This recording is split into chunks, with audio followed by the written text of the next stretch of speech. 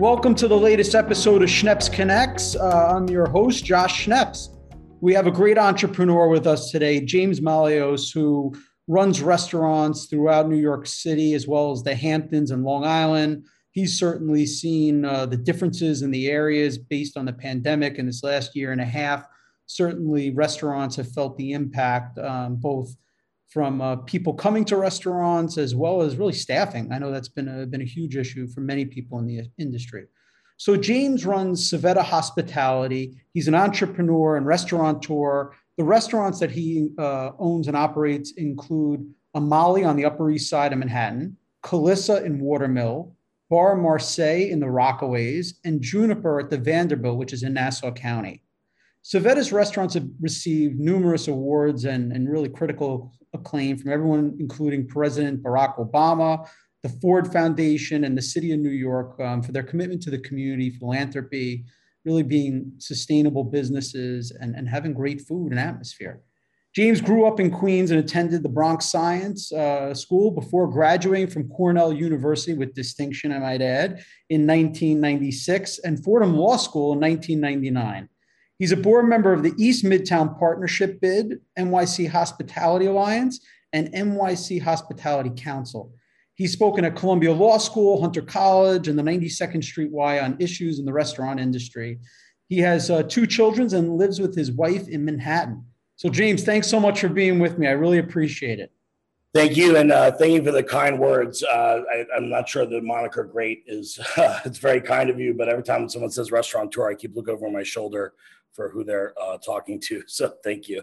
Well, I'm definitely talking to you because you have several restaurants and they're really terrific, and you really have terrific experience to share with everybody today. So I would really love for you to share your story and how you got into the restaurant business. Sure, I was I was practicing law.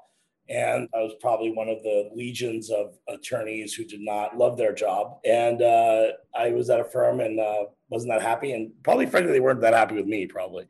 So it was a bit of an office space sort of situation there. And I ended up going, it was supposed to be like a 3-month tour or 3-hour tour. I went to join my friend who was working for a real estate developer in Delaware, doing restaurants there. And fast forward 16 years, and I'm here talking to you. I think I used to like to joke that I was the only Greek kid in Queens whose dad paid his taxes. It's probably still true. And some sort of Freudian feeling of inadequacy, but I certainly love the industry that I've been able to become a member of, and came back, worked for some great people, and we opened Amali in 2011, and Calissa in 2017 in the Hamptons, and definitely was a lesson in humility. For not that I think tremendous. I mean, everyone has an ego, but definitely a lesson in humility. And in the pandemic, we opened Bar Marseille and Juniper, which I probably would have preferred different timing if I'm being candid. But we're very, I feel like all things considered, we are extremely fortunate, beyond fortunate, that we have not closed any restaurants. Ever since the initial unpleasantness, I'll call it, from June of 2020, we never laid off a colleague due to economic circumstances. That's amazing. Amazing. For you, you have the restaurant out in the Hamptons and you have the restaurant in Manhattan. Obviously I've been around both because we have AM New York in Manhattan. We have Dan's Papers in the Hamptons. It really blew my mind how big a difference there were during the pandemic between the two areas. And I mean that from the standpoint of a small business owner, because from my standpoint, I saw it as, Manhattan really struggling in many cases, having to cut back. In the Hamptons, it was like you couldn't staff enough because there was so much business. But what was your take on it? What did you see? Yeah, I mean, it was definitely a tale of two cities. And we were, on the border of Midtown East and the Upper East Side. So depending on, what map you're looking at, we fall in one of those two neighborhoods. It was so bad, man. It was so bad. Mm-hmm. It's almost like blocking out like how bad I mean, I'd be happy to give obviously specifics for your listeners, but I'm comfortable saying that during that time, the disparity was so stark. We were lucky, but In April or May, I'd emailed all of our investors and I said, look, I have no idea how this is going to shake out, but like, this is our plan. And our plan is to, instead of like Scrooge McDucking the money from the government, we're going to do what they're asking us and we're going to pump it all back into the business. And there will be another side of this and we will hopefully be able to be ready, or there won't. It'll be the fucking Walking Dead or whatever. Which doesn't matter. So thankfully we had Calissa and what was previously arguably a poor commuting decision to have the restaurants in different places, or like a death wish to spend time in your car, turned out to be a huge blessing, because we basically just told the investors every restaurant's going to help each other out for the next 2 years, and that'll be it. And if you have a problem with it, now's the time to say something. I mean, I think it's interesting because you said a couple of things, right? One is you have to be passionate about what you do, particularly if you want to be good at it. Because I was an investment banker, like how you were a lawyer, I was an investment banker, and I hated it. And I realized it's one thing to hate what you do, but it's another thing to be good at something when you really, you could do it for a short while, but after a little while you get burnt out. And then the other is really just having a diversified business, right? I mean, I look at that from our businesses. Sometimes part of your business does bad, but if the other part does well, it helps the overall company. And it sounds like that may have been the case with you having the Hamptons.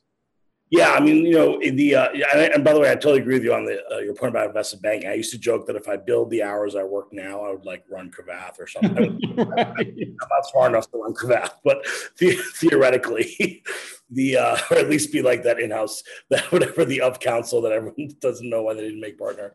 In my mind, it was always a hedge, the Hamptons on some level, but in my mind originally it was a hedge for like weekends in the summer for our clientele. It was certainly not on the scope of what we saw. But, I grew up in Queens and I spent my whole life going to my grandmother's house in Long Island. So to me, they feel very natural. I shed a lot of my accent a long time ago, but I find that I have to let it shine a little bit when I'm at Bar Marseille.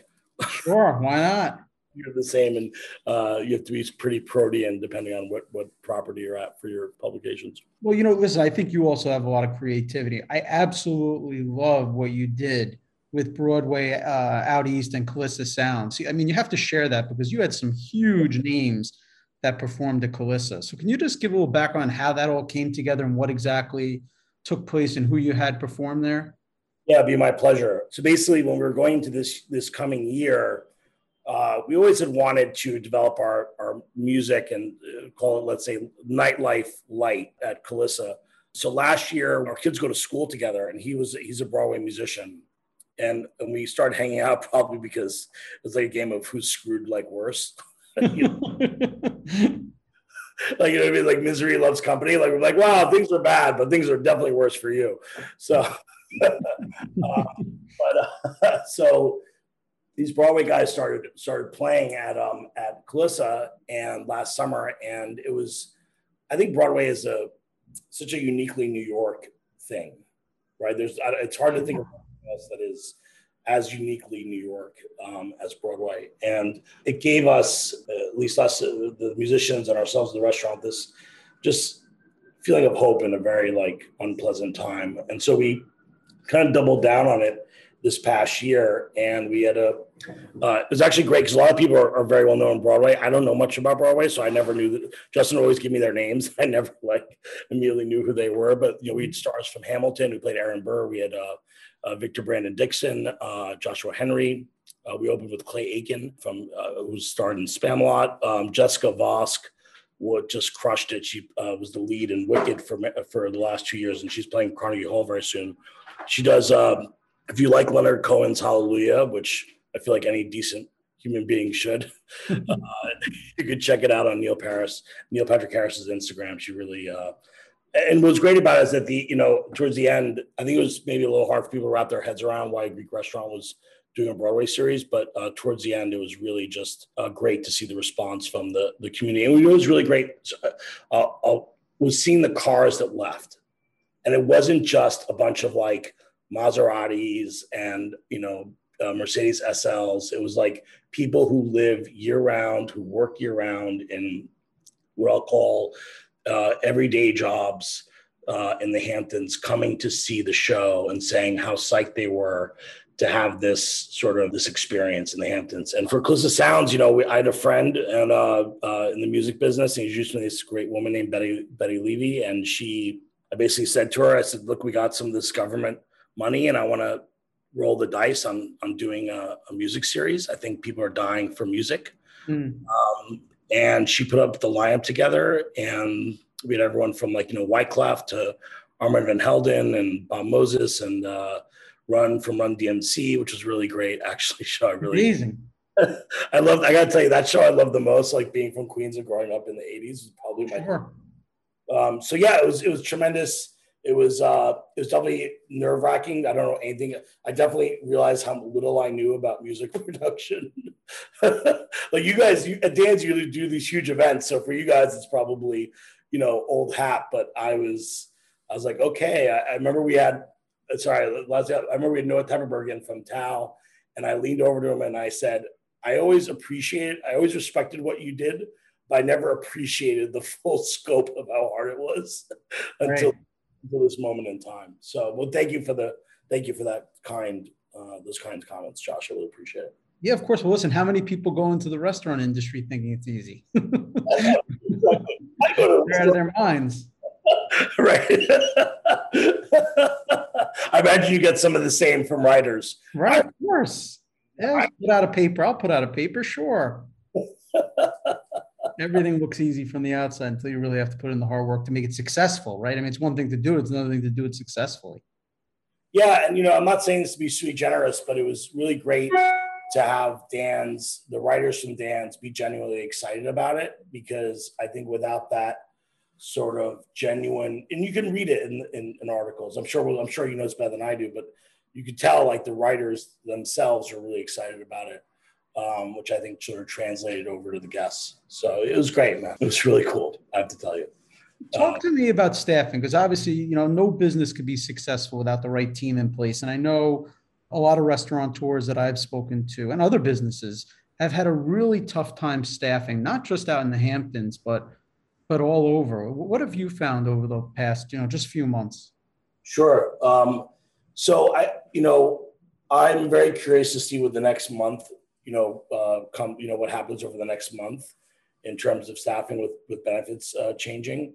We made the decision last November to keep all of our staff. We got all the staff together and we said, there's two options. Either we let some of you go for some bullshit reason, like you started on June 7th and you started on June 10th, which we can do that if you guys want, or we're all taking a cut, a pay cut for the first, for X amount of time. We'll guarantee a certain amount of hours. We'll do a food bank, but everyone stays with a job. And these guys are not guys. Let's put it this way. The government is very confused about status sometimes when it comes to money coming in.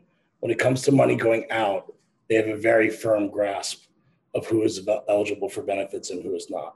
So, some of these guys, if they didn't have jobs, there's no safety net for them. No. Right. So we basically plotted out that we had 6 months before we burned through all our money. And in January, I'm not gonna lie, it was pretty scary moments. But things opened up and we were able to keep our staff. So as it was brutal, we couldn't get any new staff. That was almost impossible. And we changed our entire model. We got rid of tipping and we were paying people between $20 and $55 an hour. So it's not that's real money. You're talking, as an hourly rate, that's real money. And we couldn't find anyone other than the people that we had kept through, and some of their immediate family members. But if not for that, we would have been sunk. There's no way Calista would have been able to operate at all. So the loyalty you showed them in the beginning paid off for you in the long term. It was, the investment worked out. But I'll tell you, in January, I wasn't sure it was going to work out. You touched on it just now by saying you got rid of tipping. So how did you structure your restaurants? So without boring everyone into the intricacies of the New York labor law and how tipping works, but it's rather complicated, in some way, more complicated than you would think. But basically in New York, many people are unaware that the only people that can participate in tips are the servers. No one else, not the cook, not the, not probably at least 50% of the staff is ineligible to share in that gratuity. And you think about it, people tip all the time on food, like, right? The food came out fast. The food was great. My mother, I don't know if your mom's like this, Vicky's like this, but my mom is obsessed with the bathrooms. She's always like, yes, if they're not clean, you hear it from my mom. Yeah, exactly. That's like her first, like I literally, the food could be like a disaster. She's like, well, the bathrooms are very clean. So, who cleans the bathrooms? It's not the servers, right? It's the dishwashers. So we put an 18% administrative fee on the check. And we basically, guys, we pay a living wage to everyone and benefits. And the way we do this is through an admin fee. If you really want to, think of it like you're in Europe. You want to leave a couple bucks, that's up to you, but there's no requirement and no one's expecting it. We get a little pushback from it at Bar Marseille and Nassau, but I was shocked that in the Hamptons, where the panoply of complaints is at times mind-boggling. Mm-hmm. Mm-hmm. Like, people complain to me about insects when they request an outside table, and I'm like, I don't really know how to reconcile. I don't know, man. Like that's the way outside works. Like, you know what I mean? I've had people call me from Watermill and say, "Is it cold at the restaurant?" I'm like, I don't know. Do you want to go outside of your house? I don't know how to answer that. I love it. But of all the things that people actually did not balk at it, which is pretty great. So. And really, the model behind that is that you can compensate all of your staff versus just a small group being highly compensated. Is that more or less the? Yeah, exactly. Yeah, basically, you had like basically a 4 to 5 times disparity of what the cooks would be compensated for relative to the servers based on gratuities. And frankly, with gratuities, we cannot compensate on seniority or merit. Like, I'm not allowed to say this server has been with us for 20 years, therefore they should have a greater percentage of the pool distribution. I can't do that. It's actually really union-like. It's like basically, this is your job title. That's how much percentage you get of the tip pool. So by doing this, we were able to, I frankly operate like any other business. Like, there's risk on our end because we guarantee the rates whether we're busy or not, right? Has it been difficult? Because obviously the majority of the staff probably loves it, but what about the waiters? Is it difficult to deal with the waiters and waitresses that are now not getting a full tip where they would have in a restaurant that did tipping? Yeah, you're absolutely right. There are the people like who chase they chase the dragon, they chase the big night. Yeah. I found was that we got a smarter, more responsible class of employee, like people with kids, right? You got kids, man. Like you're not interested in like the big night so much as you are interested in knowing every week you're gonna, have a steady income. So we did lose people because of it, but I like to think that the people who are attracted to it are frankly more responsible and professional wait staff. Very interesting. Yeah, very interesting. Well, it's good for the public to know so they understand what's behind it. Because I feel like understanding what's behind it would give a lot more support from the public behind that. Yeah, no, I appreciate that. It's actually we're because this has been a topic for years now in the press for restaurants, and some people say to me, "Well, just pay your people." I'm like, well, we do pay them. Like, frankly, we pay them between 3 and 5 times what the minimum. Servers in other restaurants make $10 an hour. That's their actual wage, $10 an hour. So insane. In New York City, I don't even know what to say to that. This is a ridiculous, number. And no, I appreciate that. I think if people understood the intricacies of it, they would understand that the restaurant takes on real, meaningful risk to guarantee this payment. Yeah. Come hell or high water, man. Like, right. You have a slow night.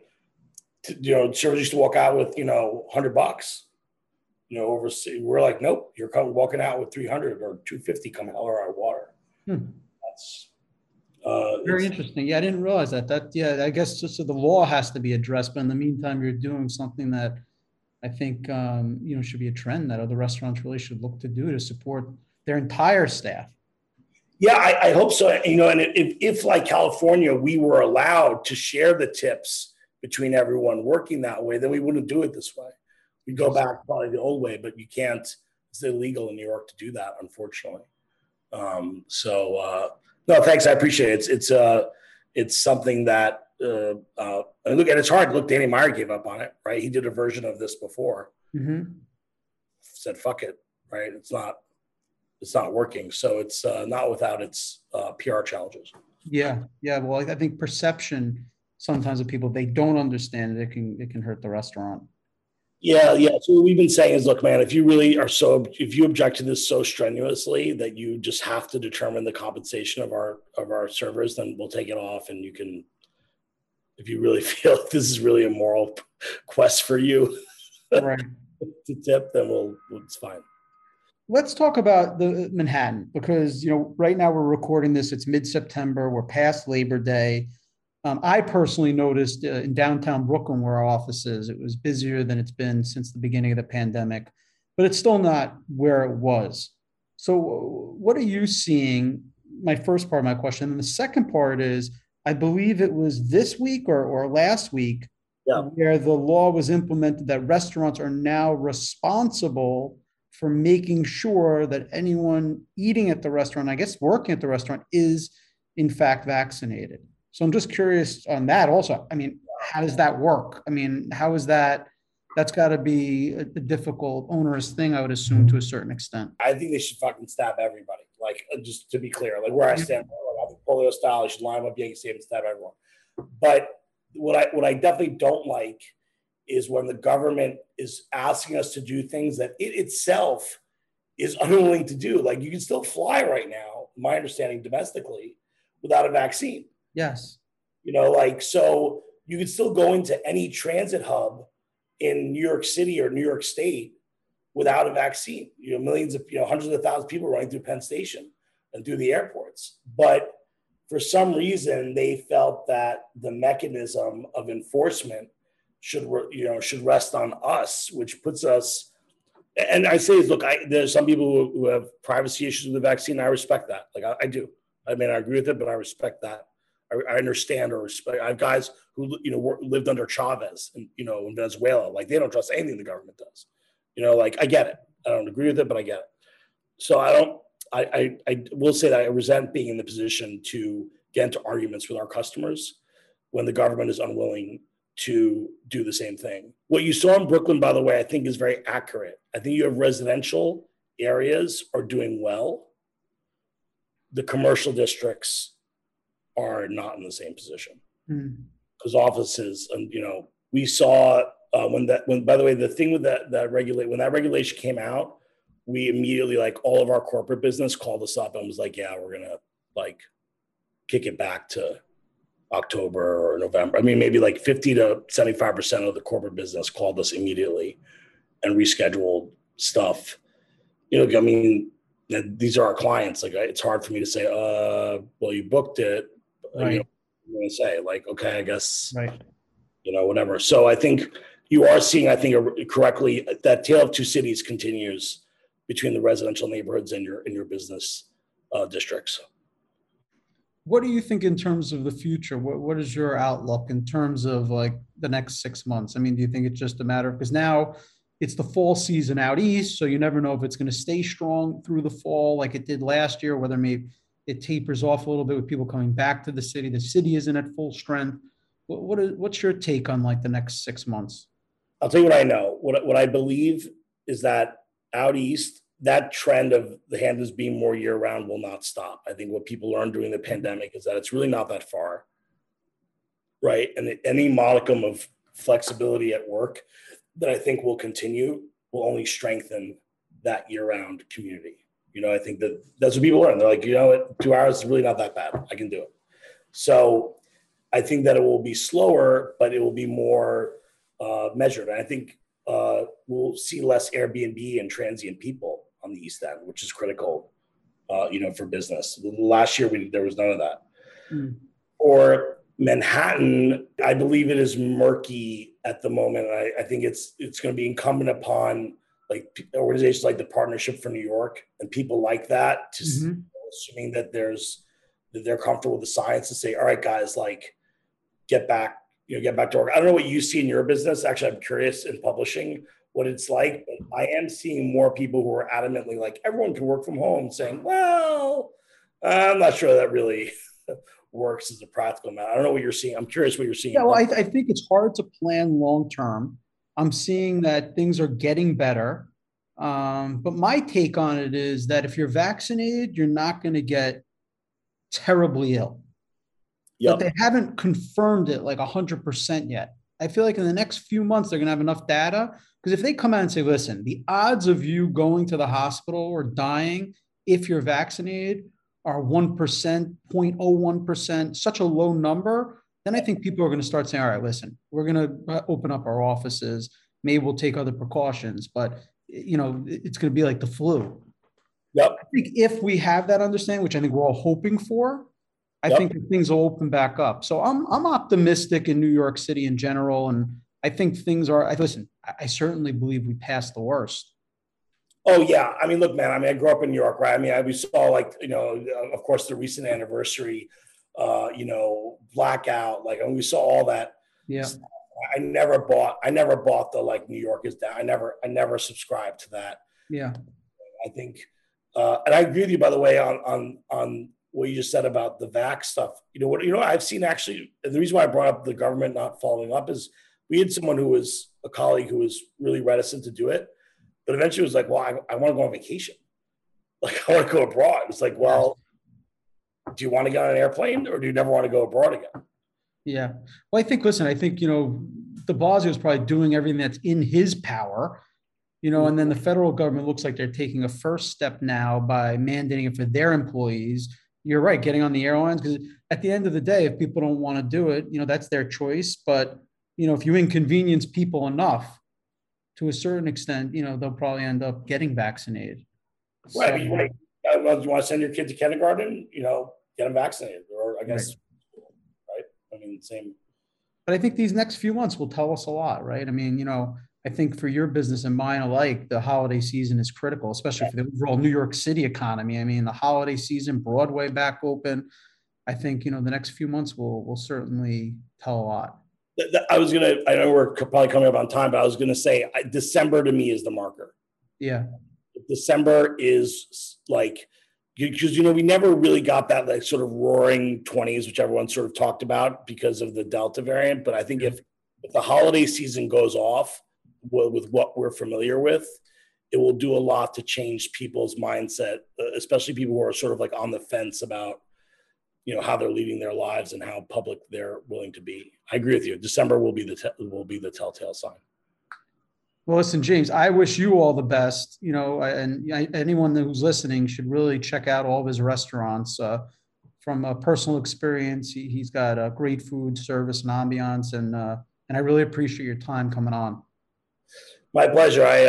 It's great to talk to you. It was really great meeting you in that first day in Riverhead at the coffee hour. I remember. Good kismet there. Well, I look forward to seeing you soon, man. Likewise, brother. Take care. Thanks for listening in to Schneps Connects. To listen to any of our podcasts, you can visit podcast.schnepsmedia.com or stream us on all major podcast networks.